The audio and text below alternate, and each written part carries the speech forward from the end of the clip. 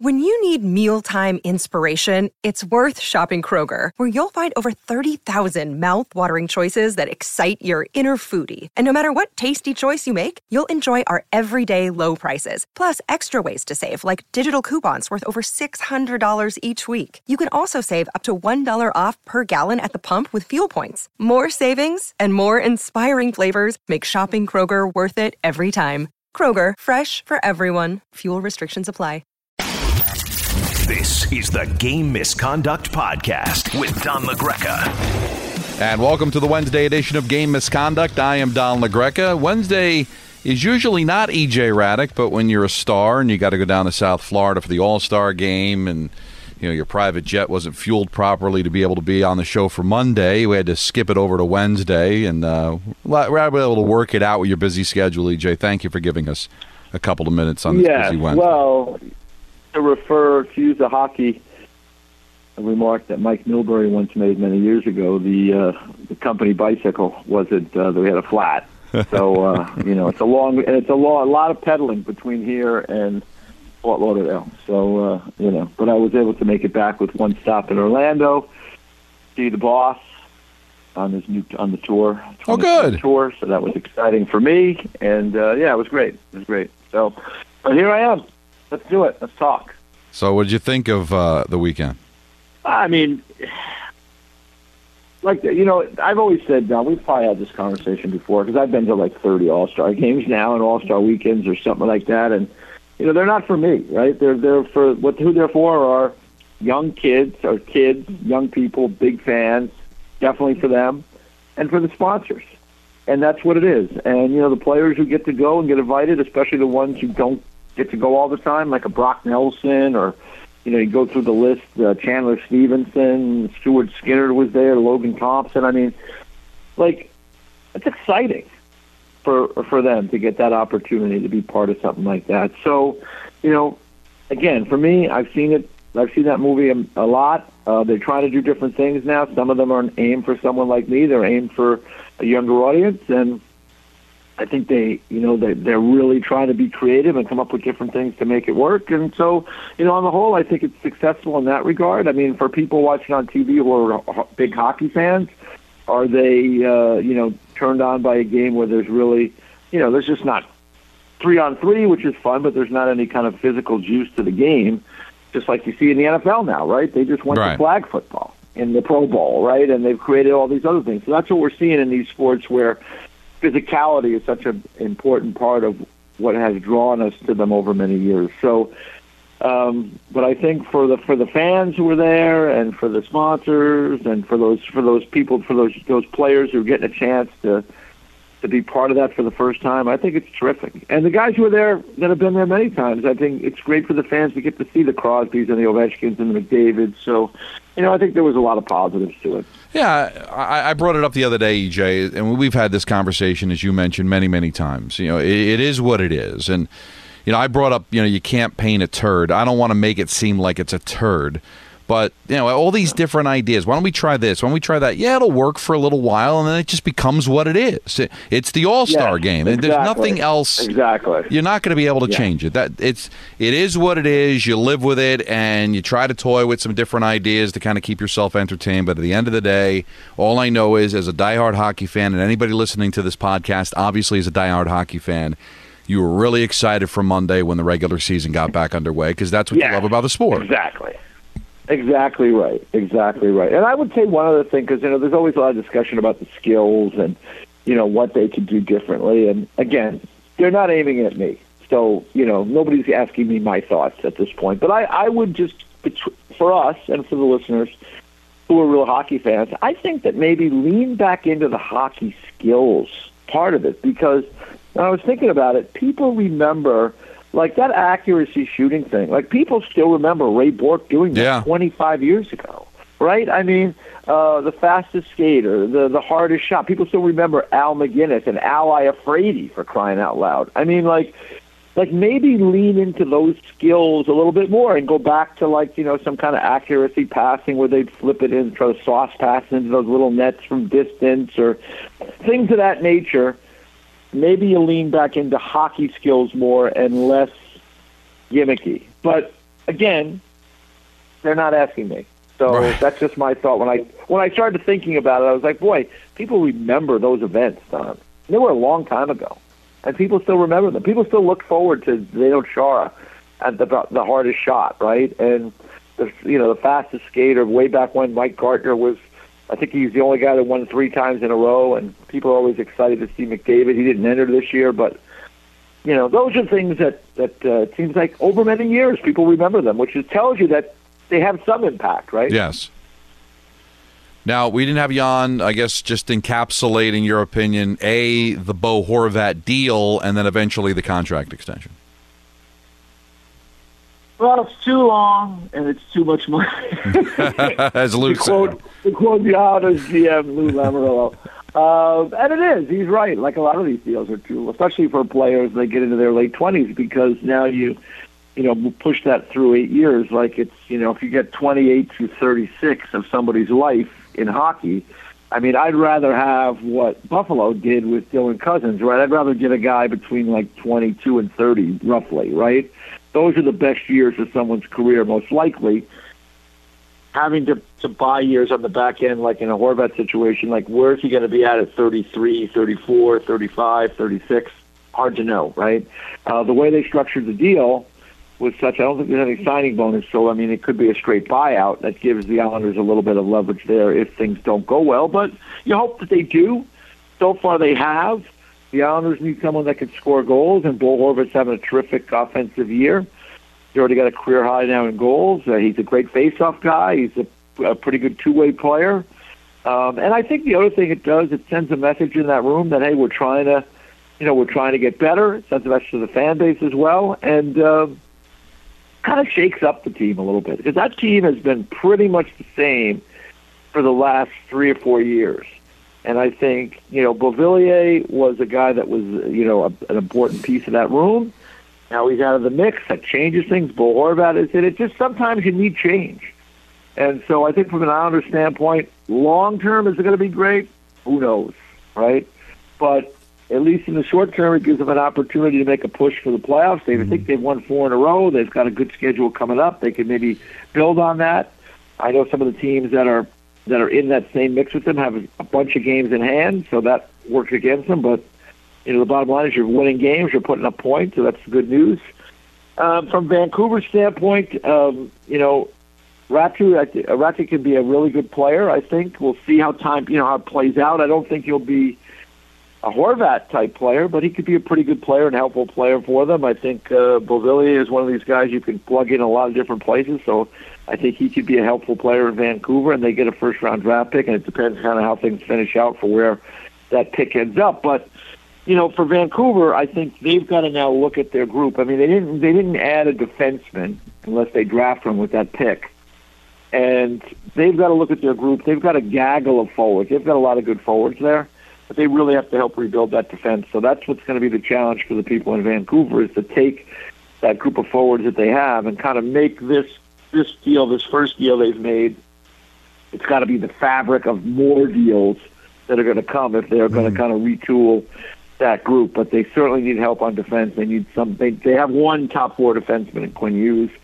They need to fix that, and it's tricky because they have some tough contracts there with Oliver Ekman-Larsson amongst them. So so we'll see. But Vancouver's they're in a tough spot because they've got guys they've got really high end players up front, and Hughes is a terrific player. And when Thatcher Demko gets back, he's a really good goalie. So we'll see what they need to do. We'll see what they're going to do down the road. But I think they need to turn some of those forwards into defensemen. Yeah, from what I could tell, he was on the ice at the Garden this morning. He's not going to play, but I guess he's getting a little bit closer to playing between the pipes for the Canucks. I want to take you back to Monday. I discussed this on the podcast yesterday, but I wanted to get your thoughts as an old school guy.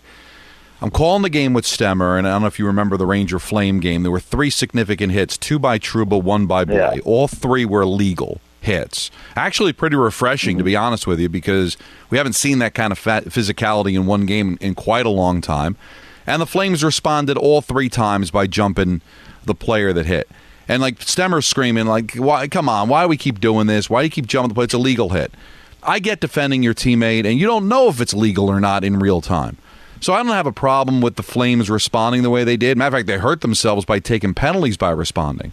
But my question to you is, so Jacob Trouba, for instance, he levels Kadri, gets jumped by Dubé. Why does he have to spend 5 minutes in the box? I understand he fought Dubé, so I guess technically he committed the penalty, but what is he supposed to do? Allow himself to get jumped? Now he pummeled Dubé, and they took the roughing penalty, and the Rangers scored on it, so they made him pay. But you know what I'm saying, EJ? You get into you do something perfectly legal, somebody jumps you, and now you got to sit in the box for 5 minutes. Is there a way to balance that out, or to just say, hey, listen, we're going to let you fight and not give you 5 minutes because you have the right to defend yourself? Well, I think you get a little bit of a slippery slope there, because now you're trying to parse like what a fight is and when, if Trouba just turtles and lays there, then you have a case for like, hey, he didn't fight, he didn't take his gloves off, he didn't fight.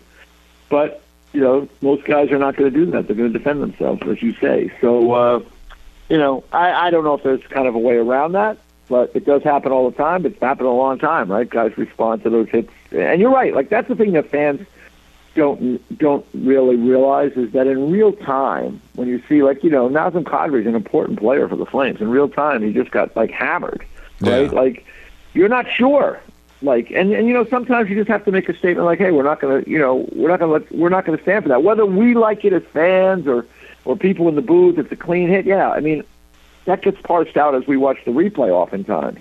Sometimes we don't even sure when we watch it live, right? It looks like it's a clean hit, but we want to watch it and see, did he get an elbow up? Did he hit him eye? Those cases, those were clean hits. So I think that's just part of the game. I think it's interesting, though, Don, coming out of the break, right? We're coming out of the break. Teams are kind of refreshed, and guys have had some time off. And, the guys went to the All-Star game, but even then it was not like a heavy lift. They're in nice weather. They're taking it easy, nice dinners, not doing too much on the ice. It's funny, you had that game 2 nights ago, and then last night you had Edmonton and Detroit, which was a really feisty game as well, where there was several kind of fights and incidents. And I just think it's indicative of it. It's a great moment in the season because these guys are refreshed again. And, this is as healthy as guys are going to be probably until July. Yeah. So I think, teams are revved up. They're excited to play again. Everybody's relatively healthy. And so I think you see these kind of energetic games. I don't think you saw these games like 3 weeks ago when teams were trying to get to the break and guys were dealing with injuries and playing through things. So I think that's the thing I took away from that Flames game and also from the Red Wings and Oilers last night, is that these guys are kind of just refreshed a little bit, and it makes for entertaining and exciting hockey, which is good for us and good for fans. And, we'll see how it plays out. But over time, right, you get into February, then March is a grind, and April, that's going to be harder. Another day is here, and you're ready for it. What to wear? Check. Breakfast, lunch, and dinner? Check. Planning for what's next and how to save for it? That's where Bank of America can help. For your financial to-dos, Bank of America has experts ready to help get you closer to your goals. Get started at one of our local financial centers or 24/7 in our mobile banking app. Find a location near you at bankofamerica.com/talktous. What would you like the power to do? Mobile banking requires downloading the app and is only available for select devices. Message and data rates may apply. Bank of America NA, member FDIC.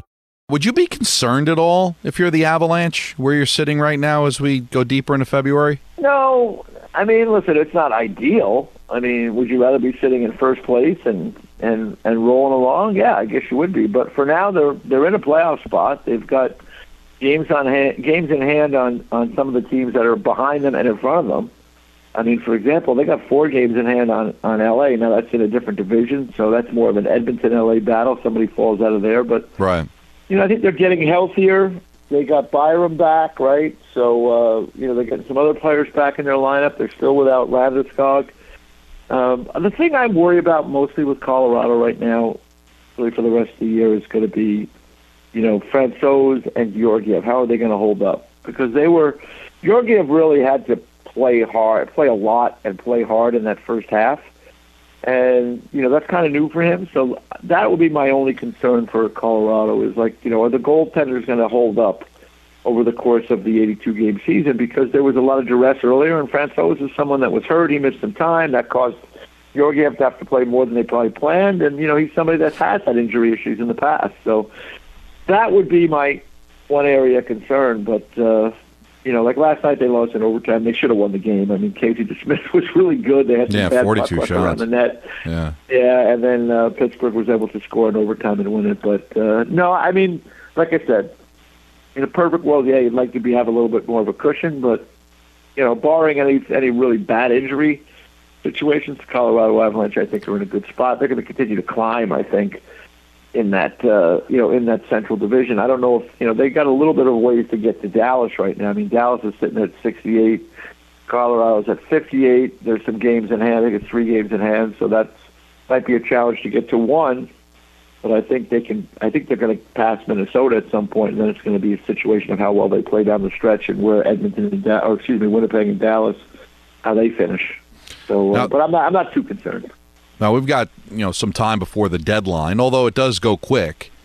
The Islanders couldn't afford to wait, right, because they needed every win they can get. But as we get closer and closer to the deadline, and you were down in Florida, so any rumblings, anything that you're hearing of a team, anything rumored that might actually happen here before we get to March?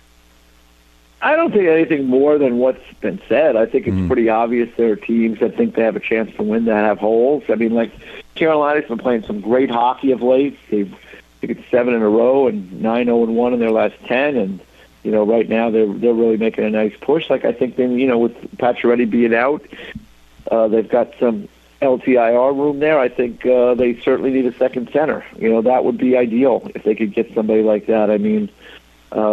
I don't know if Dylan Larkin is going to be available or not, but if he was, I mean, he'd be a good fit because of the way he skates. Ryan O'Reilly, Jonathan Toews, line up those guys who you think could be a second center. So, I think Carolina will be in the mix for those players. I'll be curious to see what the Devils do. I mean, they've been linked to Timo Meier a lot. From what I understand, Timo Meier might be interested in coming to New Jersey. There's a Swiss contingent there with Nico Hischier and Siegenthaler. So, that might be a fit, moving forward if Timo Meier gets moved out.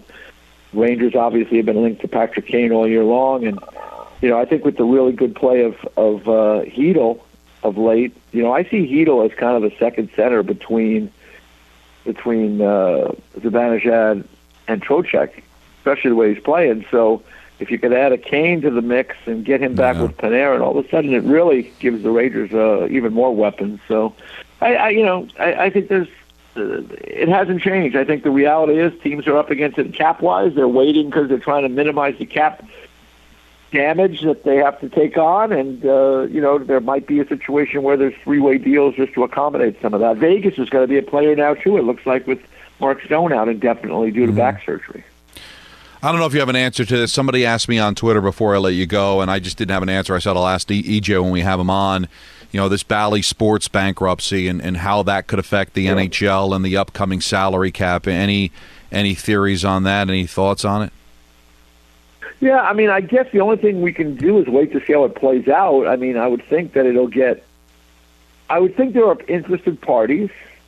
I know there are interested parties, and I think people prefer to buy something out of bankruptcy where they can get a better deal for themselves than to buy it, before that, right? So it's complicated financially. There's a lot of different regionals in the different spots of the country, but certainly, for Major League Baseball, the NBA, the NHL, I mean, those are valuable, valuable pieces of the puzzle and really important. It's a changing landscape, as you know, and how people consume games. That seems to be changing every day.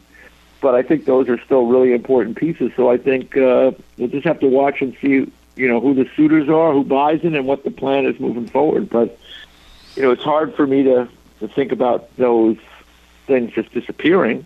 I mean, immediately. That would be kind of a crazy circumstance. Yeah.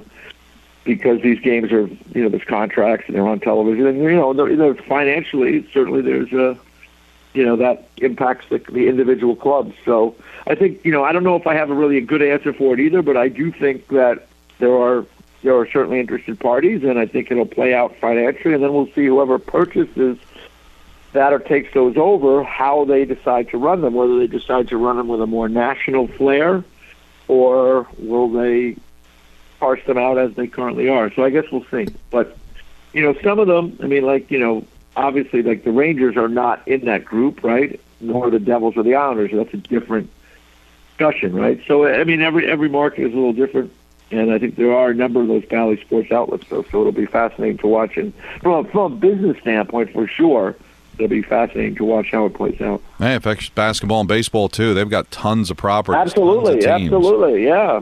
That could be effect across the board, all of sports, but specifically sports with a salary cap. EJ, always a pleasure, man. I know you got to get to work. Enjoy the rest of your week, man. We'll talk to you next week. You got it, Donnie. See you, buddy. All right, that's the great EJ Radick. You can check him out on the NHL Network. NHL Now airs between the hours of 4 and 6 Eastern Time. Just a couple of games on the docket tonight. I'll be calling the Rangers and the Canucks at the Garden. That's at 8 o'clock start, 8:30 tonight. Minnesota will be at Dallas. So two pretty good games on the schedule tonight. Got a bunch coming up on Thursday and Friday as well. We'll be back with you again on Friday. We'll have our top 5. We'll take your tweets at Don LaGreca, hashtag Game Misconduct.